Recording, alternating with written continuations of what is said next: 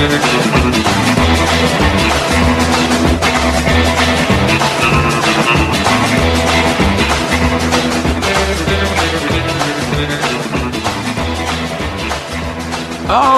hello again everyone and welcome to it. It is the Derek Hunter Podcast for what the hell is it? The 19th of, I almost said February. The 19th of October 2022. Halloween fast approacheth. I'm Derek Hunter, I'm your host. Thank you for listening. I want to get as quickly as possible to the news. So, the rigmarole, patreon.com/Derek Hunter Podcast or DerekHunter.locals.com. Check out the week in review. Check out the pictures. You get all sorts of things, and you get to enter the contests. And you support the show, which is wildly appreciated. All right, that's enough. Let's get on with the show, because there's a lot to get to. Where do you start on a day like this? You've got to look at a situation. Let's see. I think I want to start with this COVID news, because this is...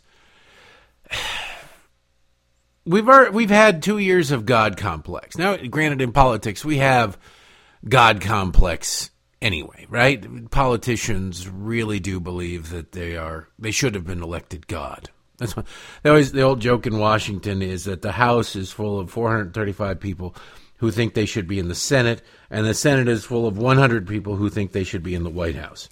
And the White House is full of one person who thinks that they should be ruling over heaven. It's kind of how it is. You have to have an ego to run for any of these offices. Oh, they all tell you how humble they are. They're not really. They're not really. But science, medicine, you always hear, well, surgeons.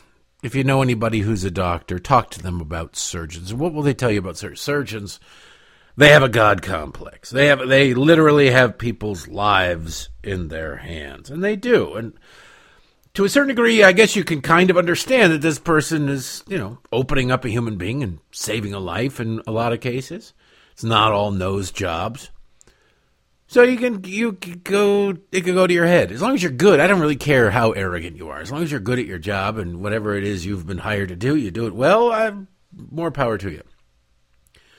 But the research scientists, now it is the research scientists since COVID who have been elevated to the status of godlike. Oh, they're so wonderful, they're godlike. Well, why? Well, because they were listed amongst, as long as they got the shot, then otherwise they're demonized now. But they were fighting COVID. If you developed any sort of component of a vaccine in your life, or even looked into it, Googled it hard enough, you were part of the hero worship there by the left, and the politicians, at least verbally, said they would defer to you in all things. They didn't. The politicians never actually deferred. They found the so-called scientists who would tell them what they wanted to hear, and they said, this person is genius, we should follow the science, and then point to one specific person, because if anybody else strayed from whatever it was the politicians wanted, what happened to them? They're science deniers. Well, they're actually a scientist. No, they're science deniers. They need to be destroyed. They need to be this. They need to be that. Asking questions used to be what constituted science. Now it's what constitutes heresy, which is a little bit weird. Well, we were told that President Fauci was perhaps certainly the greatest human being alive at the moment, but, up there with ever. As he gets ready to retire with his $15 million or $12 million net worth, whatever, it's up $5 million. It's hard to keep track of. Somehow, everybody's 401k is crashing, but President Fauci has seen his net worth increase by $5 million over the past 2 years. How? Well, it's the miracle of science. He's a scientist. He's better than everybody else. Of course, it's a scam. But we're told by him and by others who worship him that to question him is to question science itself. We're also told by him that he would never fund gain of function research, that he would never even consider it. Why, it would be horrible to do such a thing, and how dare you even suggest it? He is America's greatest human being. And shut up and obey. Well, we've got some new information about what Fauci is and has been funding. It's weird how that works. Out of Boston, this from the New York Post. Researchers at Boston University say they have developed a new COVID strain that has an 80% kill rate, following a series of similar experiments first thought to have started the global pandemic that began in China. Now, weren't we assured that, first of all, gain of function was not happening at all? That at least the federal government under President Fauci did not perform, did not support, did not fund gain of function in any way, shape, or form? Well, this gain of function up in Boston was funded by a grant from the National Institute of Allergy and Infectious Diseases. The chief medical advisor in that job, the head of that, the big boss man, is Tony Fauci. It's weird how that works, isn't it? Tony Fauci suddenly is funding gain-of-function research after pinky swearing that he wasn't doing it. And he's doing it here at home. And they have come up with something that has an 80% kill rate. Now, the COVID that's roaming the countryside right now has a less than 1% kill rate. And we are grateful for that. But 80% kill rate? That's up there with, well, I don't even know, the Black Death, the plague. The variant, a combination of Omicron and the original virus in Wuhan, killed 80% of the mice infected with it, the university said. When mice were only exposed to Omicron, they experienced mild symptoms. Now, it has to be said that the mice involved in this, and the rodents involved in this, were designed specifically to be susceptible to COVID. Of course, they were designed to be susceptible to Omicron, and they only experienced mild symptoms. But still, they were designed to be susceptible to COVID. The research was conducted by a team of scientists from Florida and Boston at the school's National Emerging Infectious Disease Laboratories. They extracted the spike protein from Omicron and attached it to the strain first detected at the onset of the pandemic that began in Wuhan, China. They then documented how mice reacted to the hybrid strain. Gee, something that has evolved past where it was.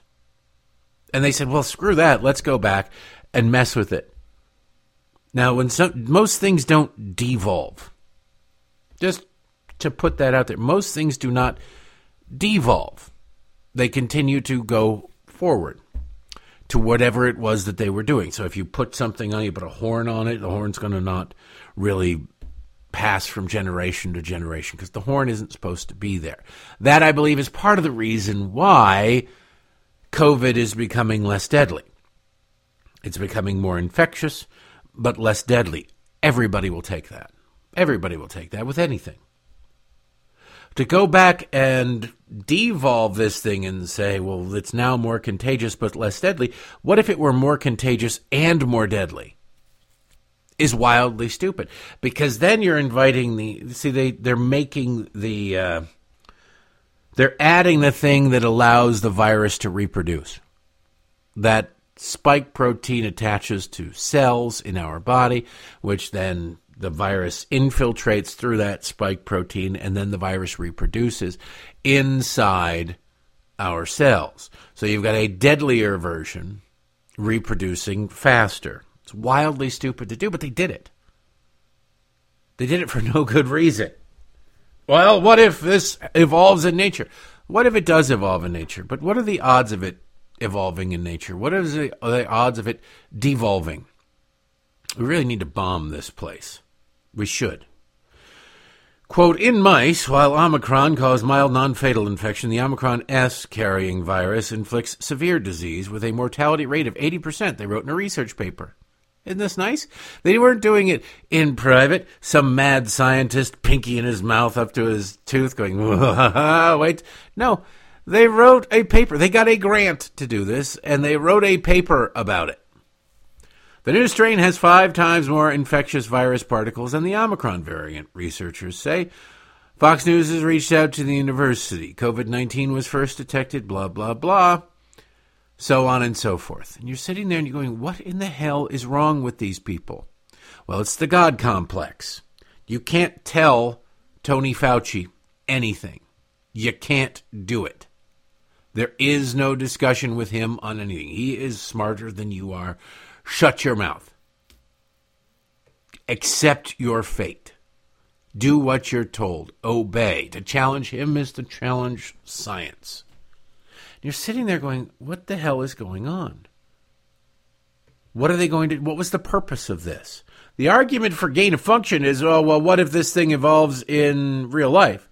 Okay, what if it does? We've had something similar. We kind of have an idea.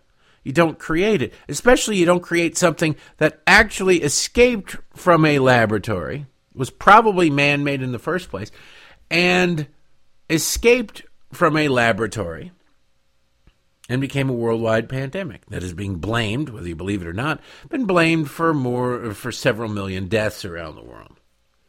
Who looks at that and goes, you know what, we should probably see if we can make that worse? What if we take the virus we have now and we make it wildly worse? Why don't we combine it with the one that was super deadly? See what happens there. There's certain things that you shouldn't need to go, let's see what happens. Hey, if I eat this huge pile of lead, what do you think will happen? Let's see what happens. Half of TikTok is idiots going, what happens if I snort a line of cinnamon? What happens if I try to jump from one building to another? And, a bunch of people make it and some idiot doesn't. A bunch of people go, and they sneeze all over the place, and a couple people die. And you go, oh, we probably shouldn't do that. Hey, look at that pod for the washing machine. That looks delicious. I wonder if it's as fruit-flavored as it looks like it is. And you get idiots to try these things. People are wildly stupid. People should not be free to do research on the government dime. In this country, we should ban. I thought we had banned, but we apparently need to go back and ban gain of function research. We need to ban the concept of taking a virus and going, let's see if we can make this thing kill more. What can we do? Huh? It's like, let's just add poison-tipped knives to a gun. Yeah, all right, like the gun seems like it should handle it, but poison-tipped knives spikes off of everywhere, and the bullet should handle the situation, but okay. The problem with a whole bunch of spiky poison-tipped knives is when you pull the gun out, there's a good chance you're going to poke yourself with it, right? And you're going to die from the poison, which is fine if you die from the poison. I couldn't care less. You're the one playing with poison-tipped knives. The problem is when you're making a virus with a gestation period, with the communicable ability and all sorts of things, and only an 80% kill rate, there's a good chance that if you screw up, I'm just making a hypothetical situation. Let's just pretend there's a lab somewhere in China where you've created this virus and somebody gets it. And it's highly contagious, and they spread it around, let's just say, a place where people congregate to eat. And people start getting sick, and people start dying, and it just spreads from there. It goes out from there. You begin to see that as a problem, right? It's not the poison-tipped knife that you keel over and die from immediately. It is now how a pandemic starts, how this last pandemic started. At least Wuhan has the ability or the plausible deniability to say that they did it on accident, right? Don't they have sorry, we screwed up about that. We were just trying to do this, that, and the other thing, and it got out of hand. Oopsie. Okay, it's suspect because it's the Chinese communists, but it's a plausible story. If this escapes from Boston University, there's no justification for it. They're just sitting around They got a government grant for it. Somebody sat down and said, if I write up this government grant, do you think they'll give us money? And then, well, sure, well, why not? It's worth a shot. What are they going to do? All the worst they'll do is tell you no. And so they did it. And they got the money. And then they did the research. Now, what's the end game? What do you do with this? You've got a version of a virus that has an 80% kill rate in mice. What should happen is the Centers for Disease Control should go in there. They should sterilize the lab. They should blast it with ultraviolet lights and Lysol and bleach and everything, and put every person who came within contact with this virus in quarantine for 10 days to make sure none develop any symptoms, and then set the lab on fire, destroying everything that they can possibly get. It should be made an example of. But it won't be. Their paper was published. They will be given speaking engagements. They will be heralded. And other people in some place with a lab that's maybe not as safe when it comes to security protocols will go, we can get a grant. We write a grant to President Fauci saying we want to study how we can butcher this virus, mutate it to the point that it gets everybody sick and killed. All right, I'm sure we can do better than an 80% kill rate. Let's go for 85% kill rate. Let's go. Why? Because the people who profess they are the smartest generally are the dumbest. But they're also wildly arrogant. They have that God complex we started off this talking about, and there ain't no telling them anything. It'd be nice if we had some adults in the room. But we don't. We have President Fauci. God help us all. Now I want to shift gears to the election because it is... Eric Swalwell is one of those people where you're like, how did this guy ever get elected to Congress? And he is an example of somebody educated beyond their intelligence, a person who simply, through sheer force of will or personality, and certainly not gifts, certainly not ability, certainly not intelligence, has managed to get themselves into a position of power. Now, he lives in a district that is heavily Democrat, in a state that is heavily Democrat. So the idea that, the best you don't have to be the best and the brightest, you just have to be the Democrat willing to put the time in. You can work hard in politics to overcome being stupid. Just look at almost everybody in politics. And you can also pick the district to run in that will overcome being stupid. So you can kiss the right butts. You can overcome being stupid. If you ingratiate yourself to the Democratic Party establishment in a particular district or state, then you can work your way up, and then you have to have the money, the fundraising ability, the shamelessness of calling up somebody randomly and go, look, I don't barely know you, but I need you to give me $2,500. That's something I don't possess. I've got anytime I've ever needed money, it's just like I don't ask. I feel creepy. I feel weird asking. The bills are coming in for the hospital visit, and like I could use some money, but I'm not going to go, please give me money. It's something weird. You go, well, I got to find a way to make more money. Most people, I think, are that way. The politician class, I've known some politicians where they're like, I don't like doing this. I feel awful doing it. I feel awkward doing it. That's a normal reaction. At least in politics, you go, but I have to because you've got to raise the money somehow unless you're independently wealthy. Swalwell's one of those kind of guys who just goes, you know what, I can do it. I don't care. He won last time with 70.9% of the vote. 70.9% of the vote. That was down, by the way, from his all-time high of 73.8% of the vote in 2016. In the previous election, it was 73%. So, his district's going Republican. No. In about maybe 1,000 years, it'll go Republican.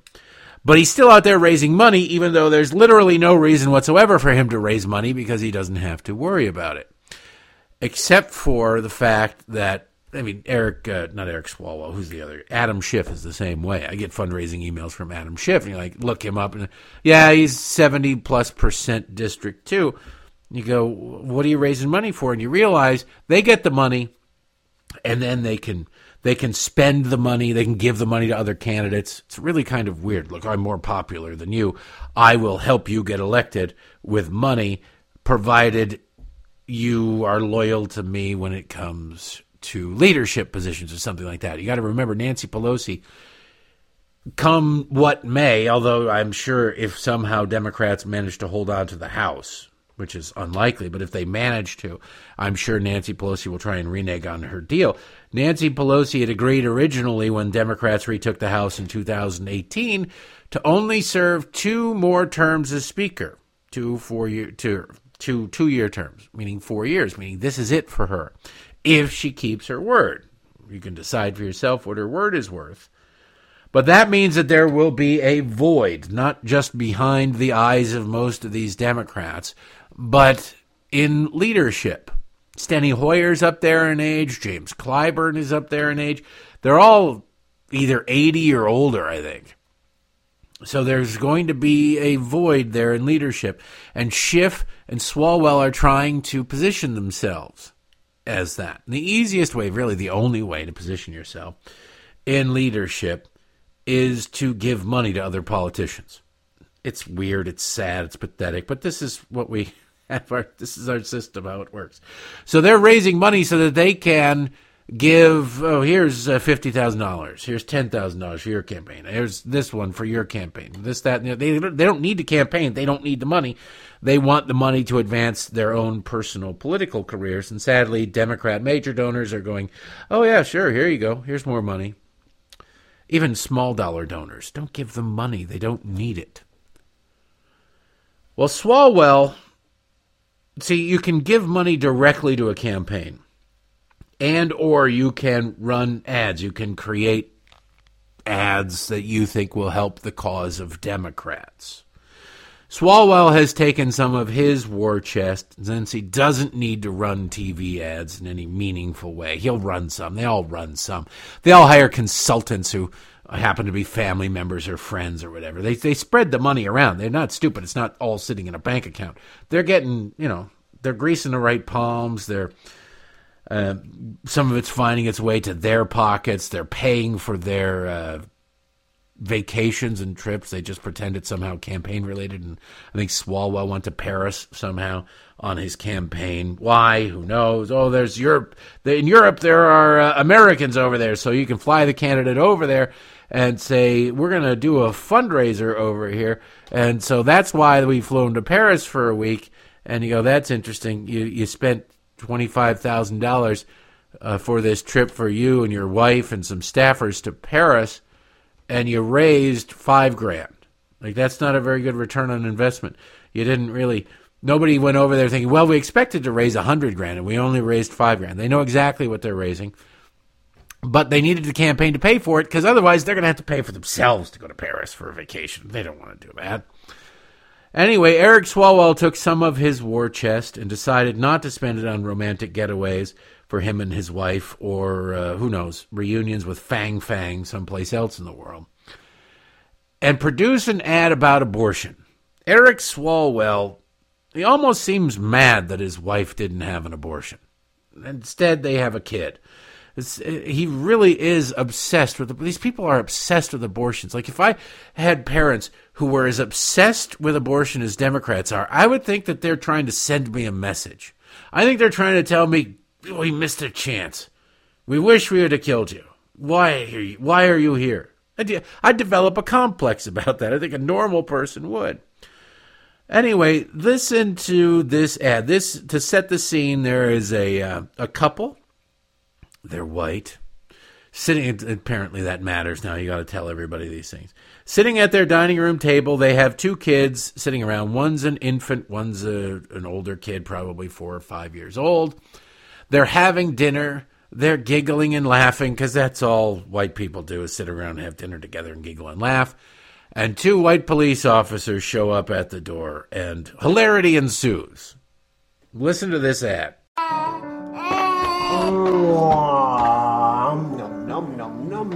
You're weird. He is weird, but cute. Gross.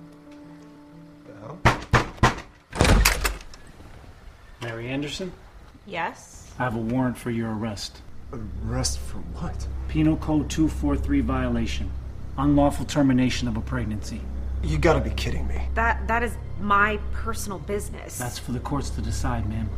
Your medical records have been subpoenaed, and Dr. Landry's already in custody. No, my God, you can't just... You will have to submit to a physical examination. What? By who? No one's touching me. Sir, get Ma'am, turn around. Put your hands behind your back. Now. Why is this happening? Love you, honey bear.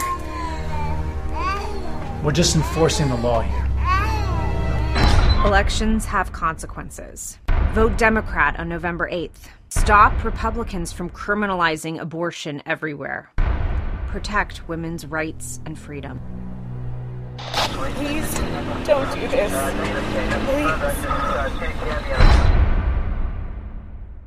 You gotta love the way Democrats portray the police as mindless Nazis. We're only following orders. We have your doctor already. We will be examining you. What do you need to examine her for? We're going to go up there and see if there is maybe a baby hiding. Well, okay. And of course, why are they having an abortion? They clearly don't have a problem with having kids. They have 2 kids, but they're trying to appeal to the suburban white woman who has 2 kids already. And like, it's so wildly stupid that only Eric Swalwell could come up with it. And I love the idea, because if you remember, what was that, 2000, might have been 2016, maybe it was 2014, is that 14? Where Elijah Cummings, back when he was alive, put up signs around it was so arrogant, he put up signs around his district and then around the state that simply said, vote for the Democrats. That was it, vote for the Democrats. And a lot of people were like, what the hell, man? They're not even trying anymore, because they weren't trying anymore. Democrats don't try anymore. They go and look at you, your skin color, and they go, well, we've got your vote. Vote for Democrats. Don't forget to vote for Democrats. Which Democrat? Just vote for Democrats. Shut up. Stop questioning things. Just vote for the Democrats. Didn't work out that well. That was the year Larry Hogan surprisingly won. So they're back to it. Swalwell, not a smart man. Not a smart man. Just vote for his Democrats. And then his little logo comes up there at the end, but nobody's reading that. It's a minute, 20 seconds or whatever of just sheer Lifetime movie drama stupidity. We're like, we've got a warrant for your arrest, violation of penal code, this, that, and the other thing. Ma'am, they pull the guns on the husband, the kids are there, all this stuff. Like, really? On what planet does this happen? But what's amazing to me is there are people out there. There are American citizens out there who believe this sort of thing. And he really does. They can't help it. They inadvertently, Democrats do expose who they are. They do show who they are. They don't do it on purpose. They'll never say, Eric Swalwell will never say, God, I hate the police. I hold the police in contempt. I'm not a fan of police. Nothing. They'll never come out and say that. But they will portray police as these idiots who show up. We just want to come in and crack your head open and kill you. That's all we really want. Like, what? Yeah, no, we are following orders. We will do whatever it is you tell us to do. Come on, let's do this thing. What the hell? No, this is how the police are. They're all bad guys. We must kill them immediately. What the hell is going on? And he thinks this is a good election strategy. If you watch that video, if you heard that audio, if you're paying attention to what's going on and you're living in fear that, my God, this is how the world is going, this is what Republicans are going to create, you are lucky and should be thankful that breathing is a reflex. Because I promise you, you would forget to do it. You would forget to do it. There's no doubt whatsoever that you would forget to breathe if that's the world that you live in, the world you inhabit. I just wanted to play that for you because it's like, this is how Eric Swalwell thinks he's going to ingratiate himself into a position of power in the Democratic Party. At least Adam Schiff is smart. But Adam Schiff will cut money. He'll cut a check and go, here you go. Here you go. That's how you do it. Eric Swalwell thinks that he can I don't know. He thinks his 70% district is America, not a gerrymandered joke that would elect, I don't know, a pile of wet rags if they were on the ballot with a D after their name. At least a pile of wet rags would be smarter than Eric Swalwell.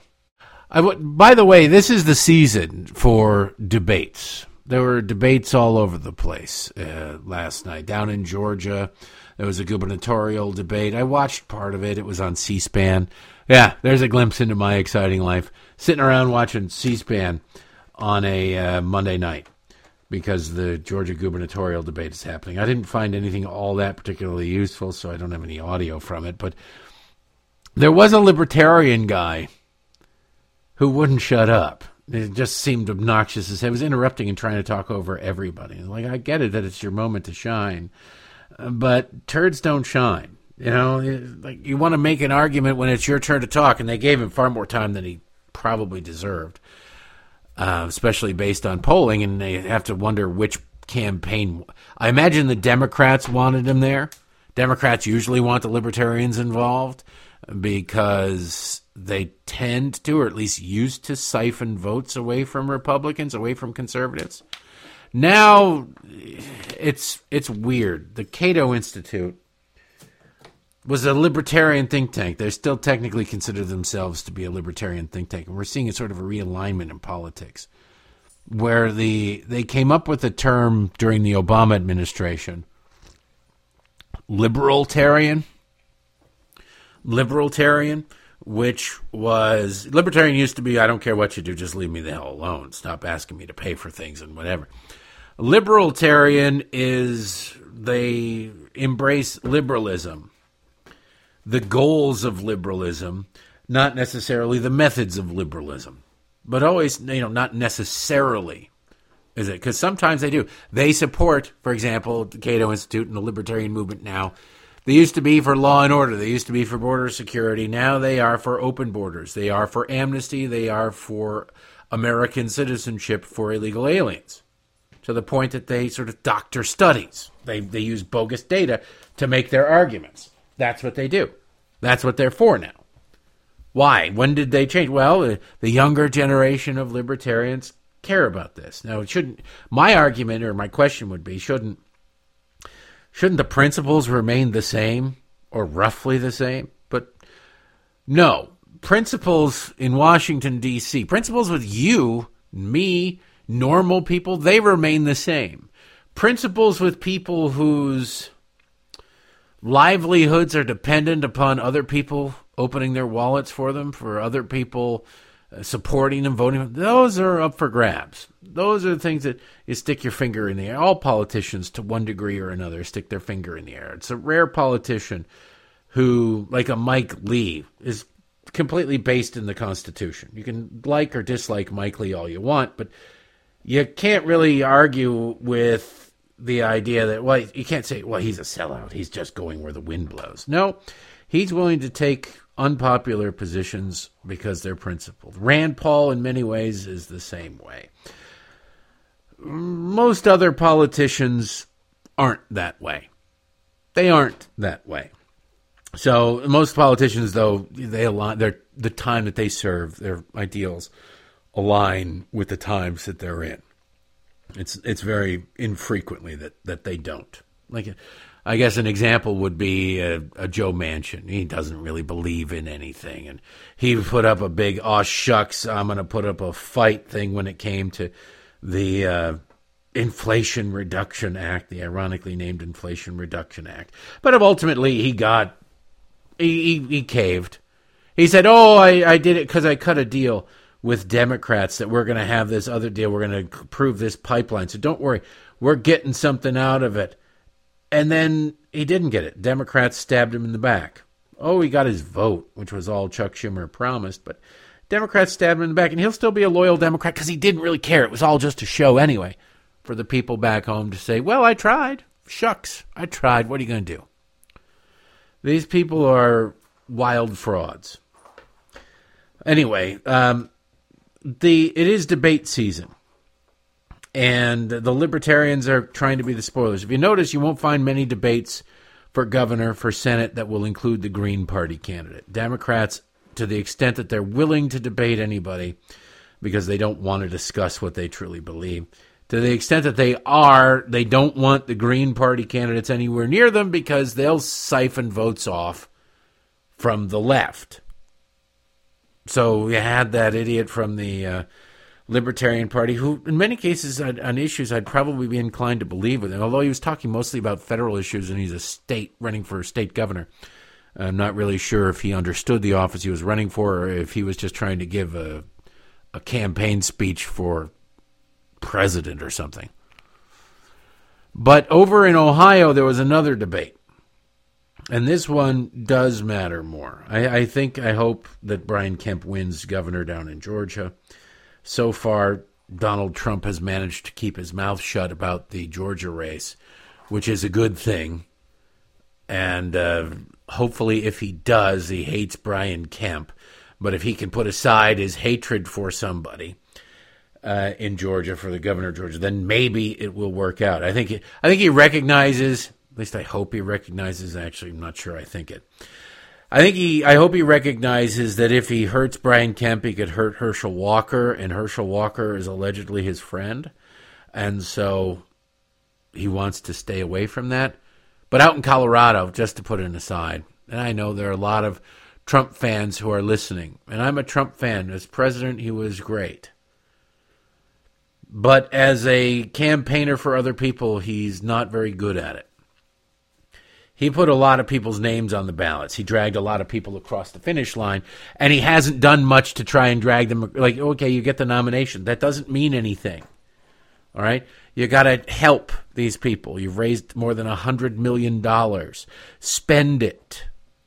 Spend it on campaign ads to help a Dr. Oz try and get across the finish line. Why? Because you put Dr. Oz's name on the ballot. Okay? You did that. Maybe come up with some money to help Herschel Walker. Why? Because Herschel Walker isn't running the best campaign, to be honest with you. And he's got some issues. He could use some outside help, but he hasn't spent any money. Holding a rally isn't the same as spending money on campaign ads. And then in other places, there's this. I don't understand. There's a chance that the Republicans could flip the seat out there in Colorado, the Senate seat out in Colorado. Every victory counts. John O'Day is running against Michael Bennet, Democrat. On his, I guess this is Truth Social, but it makes the round. Nobody's on Truth Social, but they'll capture the screen thing and put it on Twitter where people are. There's this rhino character in the great state of Colorado. This was yesterday. Why he's tweeting this out, I don't know. There's this rhino character in the great state of Colorado, Joe O'Day, that's running against the incumbent Democrat for the United States Senate, who is having a good old time saying that he wants to distance himself from President Trump and other slightly nasty things.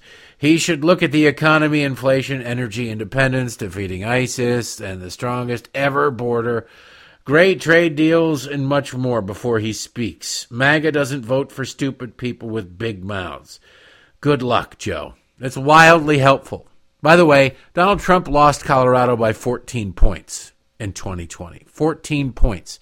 So running as Donald Trump in the Senate is not going to help you in Colorado. Okay? It's just not.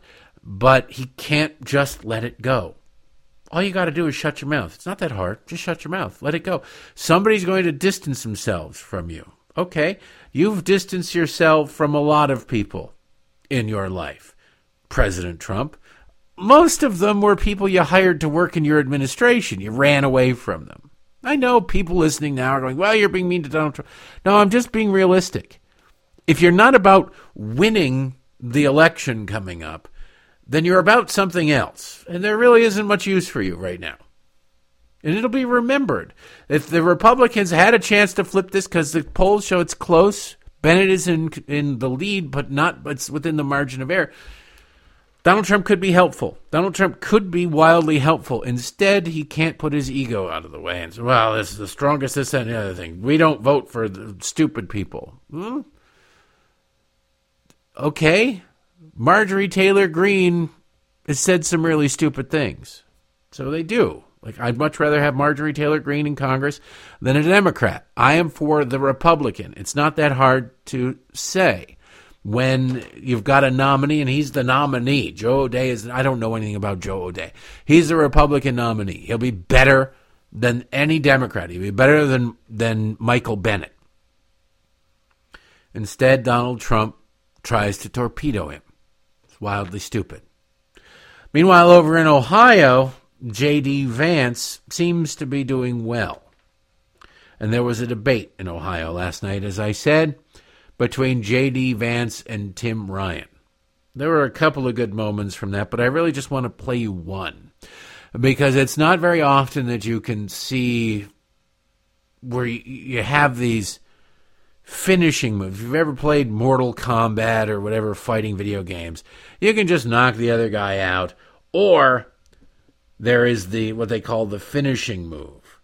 And okay, you can just knock him over and he collapses, but if you do your finishing move, you'll knock his head clean off or rip him in half or destroy his body, will catch on fire or something. It's just some stupid thing that they throw in there that you can do the finishing moves. It's not very often that you have a finishing move like this. Tim Ryan is a Democrat who pretends to be like an old school Democrat. That's what he's supposed to be. Oh, I'm blue collar. I'm for the working guy, blah, blah, blah. And you're like, then why are you always, without fail, with the leadership of your party? There's a difference. You're not really, if they screw over the working class, you're right there screwing them over too. You're not really that guy. He's with Nancy Pelosi 100% of the time, and he's the guy that PolitiFact fact-checked when J.D. Vance said that, and they said, he's not with Nancy Pelosi 100% of the time, because back in 2016, he challenged Nancy Pelosi for leadership of the Democrats. Okay, so what? So 6 years ago, he challenged Nancy Pelosi for his own glory and his own leadership position. Okay. Well, in 2020, he ran for president for about 15 minutes. It was a joke. He never got anywhere. But does that mean that, he was standing up to Joe Biden? No, it doesn't. Anyway, he's been attacking J.D. Vance on everything. The Great Replacement Theory, they say. Oh, he's in favor of the Great Replacement Theory. They've declared the Great Replacement Theory to be racist, which is that Democrats want to invite as many illegal aliens into the country as humanly possible because they want to replace they want to grant amnesty, grant citizenship, and replace voters, Americans who are increasingly not voting for Democrats in certain areas, with new people who they think will. This has been declared to be racist. Now, it's weird because Democrats have written many op-eds and many hours of television devoted to how we can just replace you. We'll do this, we'll do that, we'll do the other thing, but now the Great Replacement Theory is racist. It's weird. You quote a Democrat back to them, and Democrats scream that you're racist. I don't know how that works, but I don't know how the Democrat brain works. Well, J.D. Vance is married to an Asian woman. He is a Democrat, old-timey Democrat parlance, a race mixer. Ooh. So calling this guy a racist is probably not a very effective thing, but Tim Ryan does it anyway because what are the alternatives? To run on his record? To run on what Democrats have done?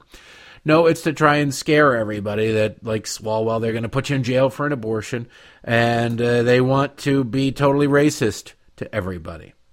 Well, J.D. Vance took out a big old dead fish out of his pocket last night in the debate, walked across the stage, and smacked Tim Ryan across the face with it. Of course, not literally, but figuratively. Here's that moment.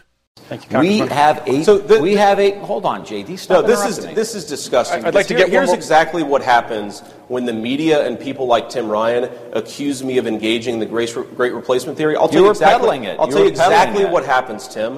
What happens is that my own children, my biracial children, get attacked by scumbags online and in person, because you are so desperate for political power that you'll accuse me, the father of 3 beautiful biracial babies, of engaging in racism. We are sick of it. You can believe in a border without being a racist. You can believe in the country without being a racist. And this just shows how desperate this guy is for political power. I know you've been in office for 20 years, Tim, and I know it's a sweet gig, but you're so desperate not to have a real job that you'll slander me and slander my family. It's disgraceful. I love that attitude. I love it. Look, you SOB. How dare you do this? How dare you say this? You could see on his face that Tim Ryan had no comeback to that.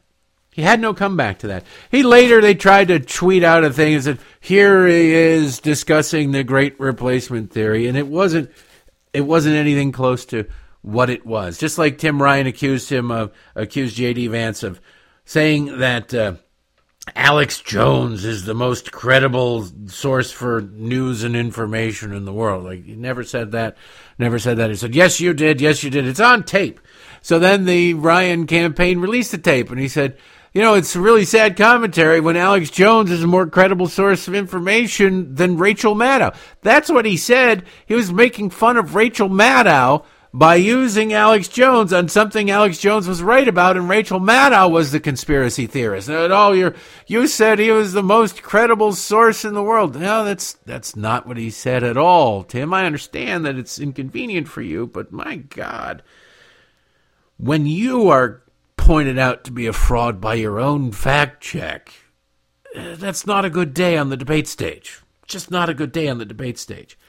I liked what I saw out of J.D. Vance. His campaign from the beginning was it took him a while to get his sea legs, but he's got them. He's got his legs underneath him, and he's got the one foot planted firmly on the ground and the other one planted firmly in the rear end of Tim Ryan. It was a beautiful thing in that debate last night. Looking up at social media here, speaking of Senate races, the left is getting desperate.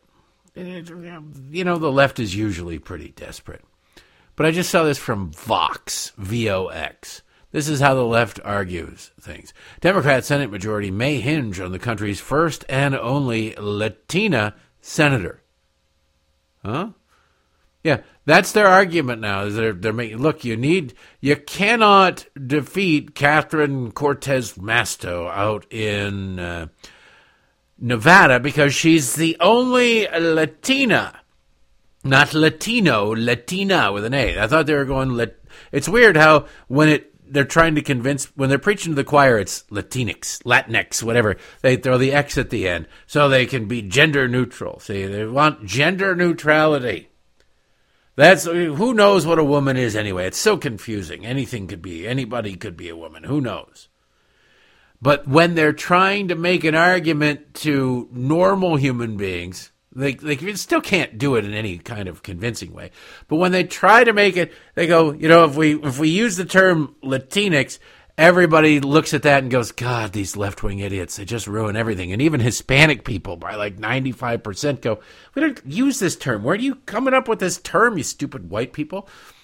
That's true. Stupid leftist, white people. So when it comes and suits their needs, they discover gender.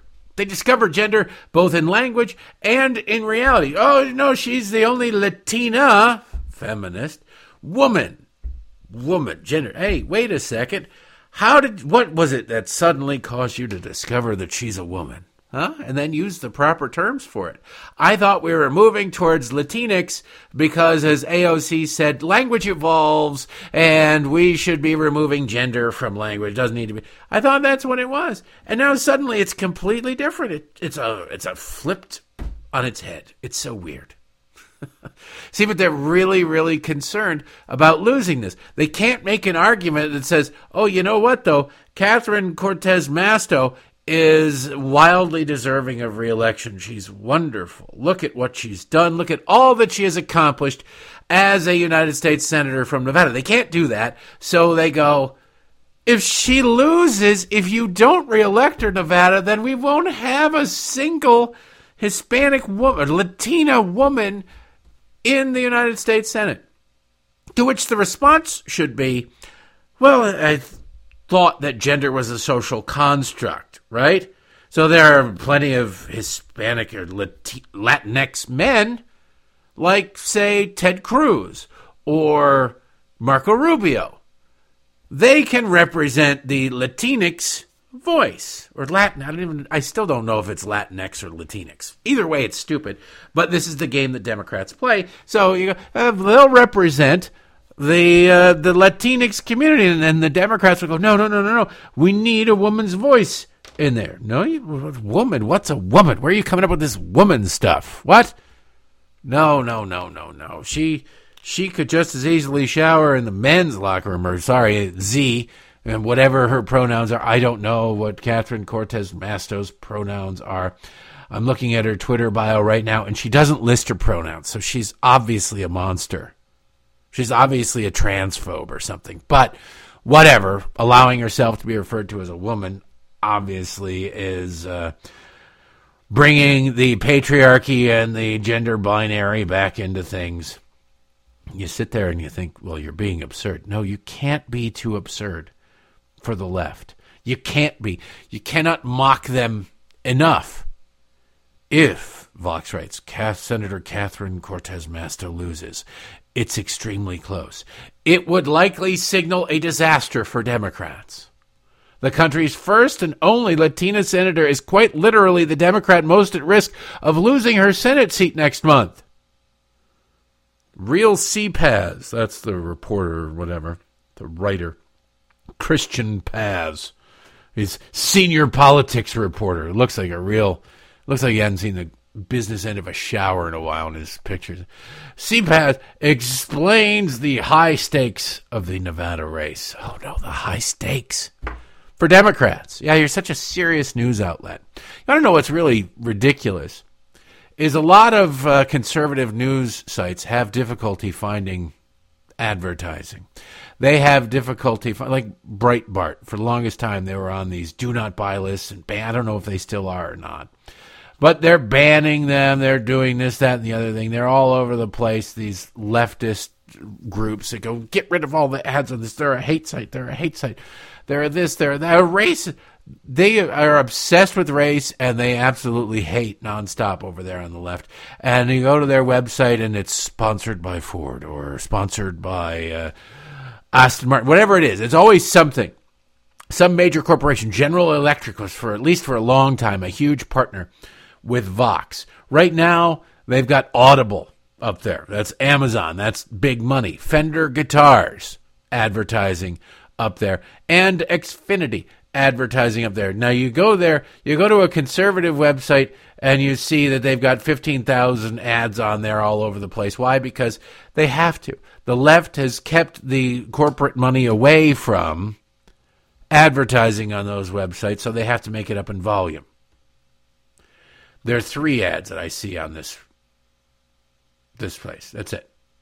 3 ads. Oh, and they just changed. The Van Gogh exhibit in Washington, and you can click there to buy tickets. Van Gogh exhibit. I wonder where that is. I don't know which, but it's a hell of a, good Lord, that's a hell of a website that they put together. Van Gogh, Washington, D.C. location. Okay, it's not, at least it's not the Smithsonian. I kind of expected it to be the Smithsonian. But you're looking at this and you go, the left has it made. They can spew whatever they want. They can actually literally spew hate while screaming, everybody else is spewing hate. And the corporations line up to go, oh, here's enough money. Here's money. Now there's a UFC fight on ESPN. ESPN Plus up there. They're advertising. Of course, ESPN is up there. They can't change your vote. That's what they can't change. That's what they hate. And that's what they would love to change more than anything else, is they obsess about this race. Speaking, of obsessions, this January 6th thing, honest to God, I don't know anybody. Now, granted, I know more conservatives than liberals, but I know more people who are not interested in politics than I know who are interested in politics. I don't know anybody who's ever brought up to me January 6th. The only time anybody ever brought up January 6th, 2021 to me was on January 6th, 2021.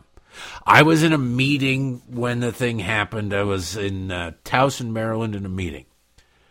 My phone was buzzing. I'm like, God. I had to turn it off. I was in this meeting. I come out, turn my phone on, and my friend Brian had called a bunch of times, sent a bunch of text messages. And so I called him, and he said, can you believe this? And I said, believe what? I don't know what's going on. And he told me about it. So I said, oh, crap, they're ransacking, they're breaking into their fight at the Capitol, whatever it was. And so I opened up the TV on my phone as I was driving, and I saw the footage, and I was like, these idiots, what are they doing? That was it. That was the only time it was ever brought up to me. In the wild. But the left is obsessed with it. The left is literally, this is all they care about. It doesn't matter. You could kidnap their children, and they'd go, this isn't, at least this isn't as bad as January 6th. Really? We've kidnapped your child. Yeah, you can have the kid. Just think of it as a extremely late-term abortion. At least you're not threatening democracy. I'm not threatening democracy. I'm threatening your child. No, I know. But at least you're not threatening democracy. Now we must fight to make sure that only Democrats win elections. We must rig it, or else it'll be a threat to democracy. I don't think you understand what democracy means all that much. Well, over on MSNBC, well, literally, you poll this. I think there was a New York Times poll the other day that said 5% of people cared about January 6th. 5%. Those people have made up their mind. Also, 5% of people cared about abortion. That was their number one. The number one issue for all Americans was the economy and inflation. Those were 1 and 2. Why? Because everybody's getting screwed by that. Abortion, you can be pro-life, you can be pro-choice, but if it ain't your top issue, if it isn't the issue that moves your vote, it doesn't really matter all that much. And only 5% of the people say that's the issue that moves their vote. And those people have already made up their mind. They're not convincible. You're not going to find somebody who's pro-abortion and talk them into going, you know what, though, I'm going to vote for the Republican because Democrats have done such a poor job on the economy. No, they're obsessed with abortion. You're not going to find somebody whose existence is to save lives and be pro-life. You're not going to talk them into voting for a Democrat because they want to do whatever, expand Social Security or something, whatever it is they want to do. Those people have already been baked into the cake. It's not a winning issue. But Democrats can't shut up about it. They can't stop talking about it. Just like January 6th, they can't stop. Because what else would they talk about? They've got abortion, January 6th. That's it. Because what are they going to say? Well, Biden's economy. No, they can't do that. But, hey, we passed the Inflation Reduction Act. Yeah, but you said yesterday that nothing in it is designed to do a damn thing, at least for a year. Okay. You got something else. No, you've got nothing else. So they need to, since nobody cares about it as it is, January 6th, they need to try and make it bigger than it is. And they end up making themselves look like idiots, even more so than usual. It's kind of funny. It's pathetic. It's sad. It's like everybody is the hero of their own story, but it's like watching it's like watching somebody with the fish they caught talk about how big the fish they caught is, and it's like 10 times bigger. Like the fish is right there. It's a 12-inch pike, and you're telling me that you caught a marlin, a 15-foot marlin. Like what the hell? Like the fish is literally right there. That's how bad it is. But that's what they have to do because that's all they've got. Listen to this segment on MSNBC yesterday between Nicole Wallace and Peter Strzok. Yeah, Peter Strzok, fired, disgraced FBI agent, affair on his wife with Lisa Page, blah, blah, blah. He's now a contributor over at MSNBC in good standing because he hates Republicans, and that's where you go. January 6th is the worst, darkest day in all of human history, according to these two geniuses. You know, that Mueller ethos emanated, I'm sure, from his own personal code, but also post 9/11. And I worked in the administration in which he served as FBI director. And what he sort of gave birth to in the lexicon was the FBI would never again, first of all, fail to sync up with the CIA, and all sorts of artificial and real walls were torn down. And they would never again fail to connect the dots. I've not heard one utterance of connecting the dots from Christopher Wray. in the days after the deadliest attack on the U.S. Capitol in our, in history. Nicole, I think that's right. And I think if you look at the scale in terms of the threat to democracy, 9/11 was a tragedy. We lost thousands of lives in a horrific way that we still mourn to this day. But when you look at something that is an attack on democracy, something that could actually bring about a fundamental change to American governance as we understand it, 9/11 is nothing compared to January 6th. And the fact that the FBI and the rest of the government, if they are not on the same sort of war footing that we were on in the weeks and months and years after 9/11, shame on everyone. It's a war footing. You got to get on a war footing. Oh, is it Nicole Wallace? It was the deadliest attack on the U.S. Capitol ever. Well, how many people died that day? One. Ashley Babbitt was shot by police. But the next day a police officer died. Yeah, from a stroke, not injuries from there. And 3 weeks later, another police officer died. Yeah, by suicide, not having anything to do with it. But still, they've somehow managed to find a way to lie and connect 10 deaths to the Capitol riot. And I go, the deadliest day ever. Well, Nicole Wallace, you're not young. I know you like to think you're young, and you probably had some work done to appear in HD that you are young, but you're not. You're old enough to remember 24 years ago, or whatever. It was in 1998, July the 24th, when a gunman stormed the U.S. Capitol and killed two Capitol police officers, Jacob Chestnut and John Gibson. And the gunman himself was then killed. So 3 people died that day. If you count Ashley Babbitt, which Democrats don't, this would still be 3 times more deadly than that. You would also go back to the 1983 Capitol bombing of left-wing. Now, they didn't kill anybody, but it wasn't for lack of trying. The left-wing group, Weather Underground, I think it was, planted bombs at the Capitol. So spare me this crap. And you wonder why people don't take you people seriously. Because you're full of crap. In the few minutes we have left, I was looking at the Twitter machine. There are these pictures. I don't know who Just Mindy is, but on Twitter she's got a bunch of 3 pictures of Giselle Fetterman. The thing I know about Giselle Fetterman is she was an illegal alien. I don't know if she somehow got on the right side of the law before marrying John, or she managed to get citizenship because she married John. I don't really care. But there's 3 pictures of her professing her bisexuality. They're so progressive, these leftists. They need you to... What? Who needs... I'm so progressive I have to tell you what I do in the bedroom. Is that progressive? I guess it is. Well, they want to screw you over. So there's one T-shirt with her kid all done up in the rainbow things at a pride parade, and there's Frankenstein next to her with rainbows all over him, and she says, if you play for both teams, you'll always win, it says her T-shirt. Like, oh, that's great. Congratulations. You're so progressive. And then out on the campaign trail, there she is, wearing a T-shirt, I'm not just bilingual. Written in rainbow letters. She needs you to know that she's gay. And it says, there's another one. There's a dinosaur, a purple dinosaur, and it says, Biceratops. And her and John are taking a picture with a guy who's wearing a Bi Wife Energy T-shirt. Not B-U-Y, not don't purchase wife energy, but bi as in bisexual. And you just sit there and you go, really, people are their genitals. That's all they are. And realistically, that's almost giving them too much credit, because their genitals in general have a use to one degree or another, at least, biologically. These people don't seem to have a use. They don't seem to have a use at all. But you sit around, you have to proclaim your sexuality? Really? I don't know. I mean, I can't blame her at the end of the day, because Frankenstein is the option.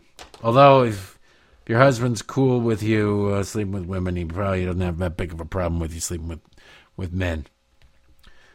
Anyway, lastly, I want to play you this clip from Karine Jean-Pierre. She is historic. So very historic. So many Democrats are wildly historic. It's painful to watch how historic they are. She was asked yesterday about inflation, and she accidentally let the cat out of the bag. She tied the inflation that we're experiencing to the American Rescue Plan. Remember that was the first thing Joe Biden did. Here's another $1.9 trillion. Here you go. More $1 trillion. It's awesome. And then inflation happened. We didn't need it. The economy was doing fine when Joe Biden came in. It was recovering quite nicely after Democratic governors took their boots off the throat of it. But Democrats wanted desperately to spend money and give it to their friends, so they did this scam.